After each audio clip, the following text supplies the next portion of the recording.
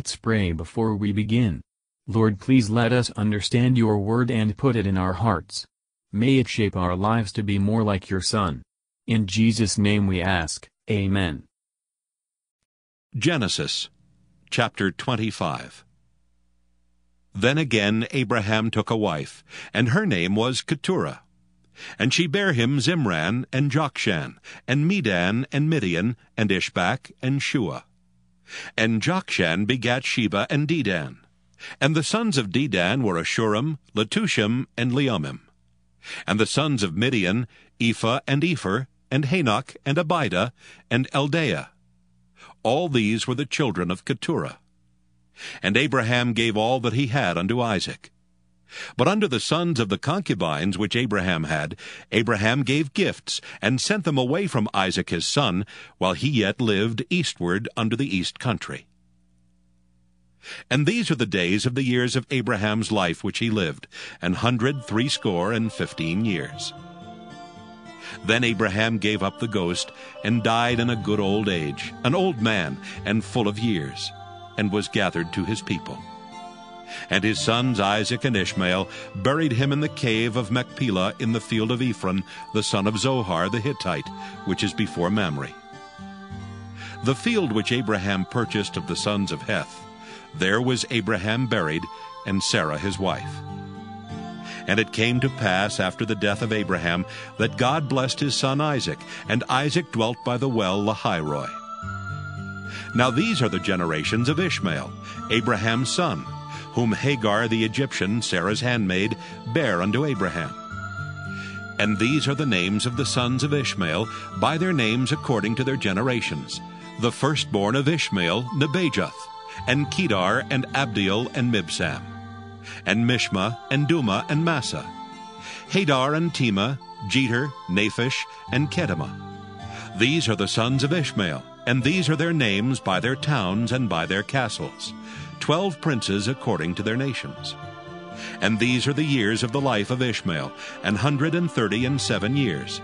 And he gave up the ghost and died, and was gathered unto his people. And they dwelt from Havilah unto Shur, that is before Egypt, as thou goest toward Assyria. And he died in the presence of all his brethren. And these are the generations of Isaac, Abraham's son. Abraham begat Isaac. And Isaac was 40 years old when he took Rebekah to wife, the daughter of Bethuel the Syrian of Padan Aram, the sister to Laban the Syrian. And Isaac entreated the Lord for his wife, because she was barren. And the Lord was entreated of him, and Rebekah his wife conceived. And the children struggled together within her, and she said, If it be so, why am I thus? And she went to inquire of the Lord. And the Lord said unto her, 2 nations are in thy womb, and 2 manner of people shall be separated from thy bowels. And the one people shall be stronger than the other people, and the elder shall serve the younger. And when her days to be delivered were fulfilled, behold, there were twins in her womb. And the first came out red all over, like an hairy garment, and they called his name Esau. And after that came his brother out, and his hand took hold on Esau's heel, and his name was called Jacob. And Isaac was 80 years old when she bare them.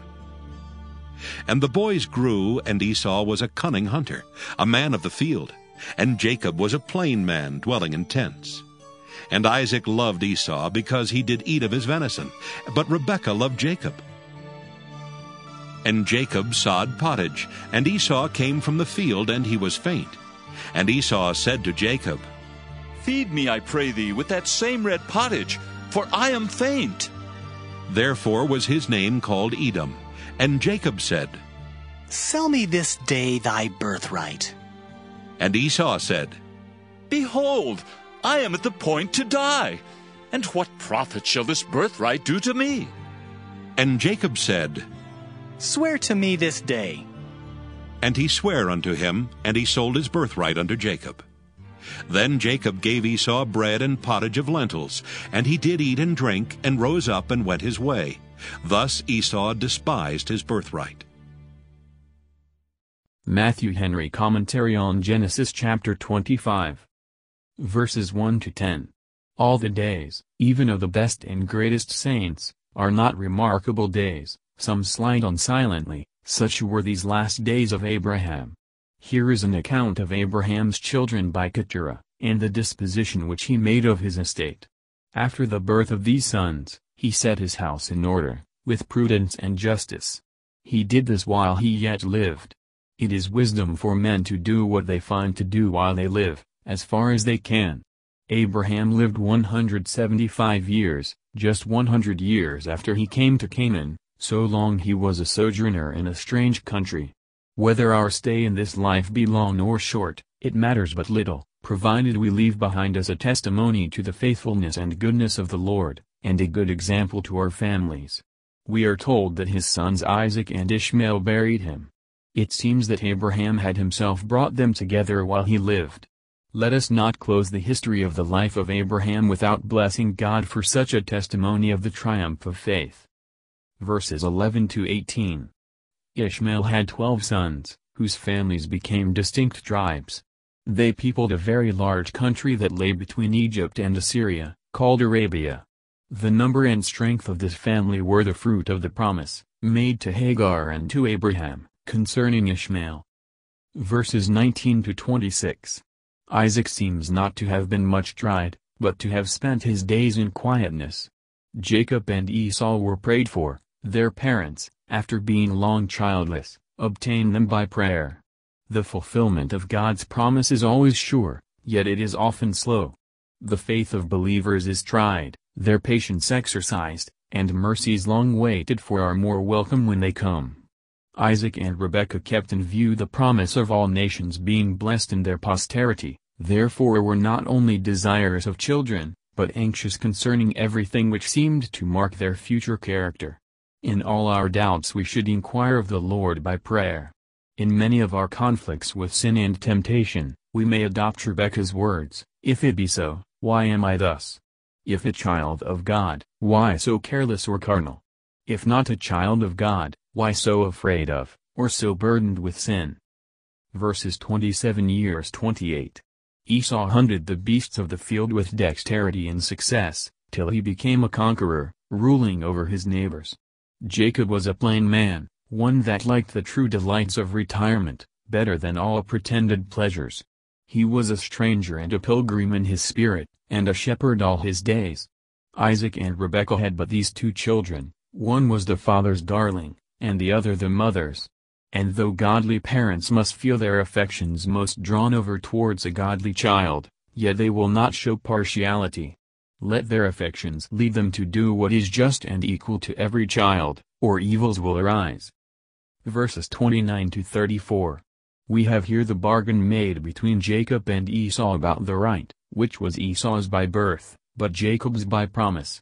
It was for a spiritual privilege, and we see Jacob's desire of the birthright, but he sought to obtain it by crooked courses, not like his character as a plain man. He was right, that he coveted earnestly the best gifts; he was wrong, that he took advantage of his brother's need. The inheritance of their father's worldly goods did not descend to Jacob, and was not meant in this proposal. But it includeth the future possession of the land of Canaan by his children's children, and the covenant made with Abraham as to Christ the promised seed. Believing Jacob valued these above all things, unbelieving Esau despised them. Yet although we must be of Jacob's judgment in seeking the birthright, we ought carefully to avoid all guile, in seeking to obtain even the greatest advantages. Jacob's pottage pleased Esau's eye. "Give me some of that red," for this he was called Edom, or red. Gratifying the sensual appetite ruins thousands of precious souls. When men's hearts walk after their own eyes, Job 31:7, and when they serve their own bellies, they are sure to be punished. If we use ourselves to deny ourselves, we break the force of most temptations. It cannot be supposed that Esau was dying of hunger in Isaac's house. The words signify, "I am going towards death." He seems to mean, "I shall never live to inherit Canaan," or any of those future supposed blessings, and what signifies it who has them when I am dead and gone? This would be the language of profaneness, with which the apostle brands him, Hebrews 12:16, and this contempt of the birthright is blamed. Verse 34. It is the greatest folly to part with our interest in God, and Christ, and heaven, for the riches, honors, and pleasures of this world, it is as bad a bargain as his who sold a birthright for a dish of pottage. Esau ate and drank, pleased his palate, satisfied his appetite, and then carelessly rose up and went his way, without any serious thought, or any regret, about the bad bargain he had made. Thus Esau despised his birthright. By his neglect and contempt afterwards, and by justifying himself in what he had done, he put the bargain past recall. People are ruined, not so much by doing what is amiss, as by doing it and not repenting of it. Thank you for listening, and if you liked this, please subscribe and consider liking my Facebook page and joining my group Jesus Answers Prayer.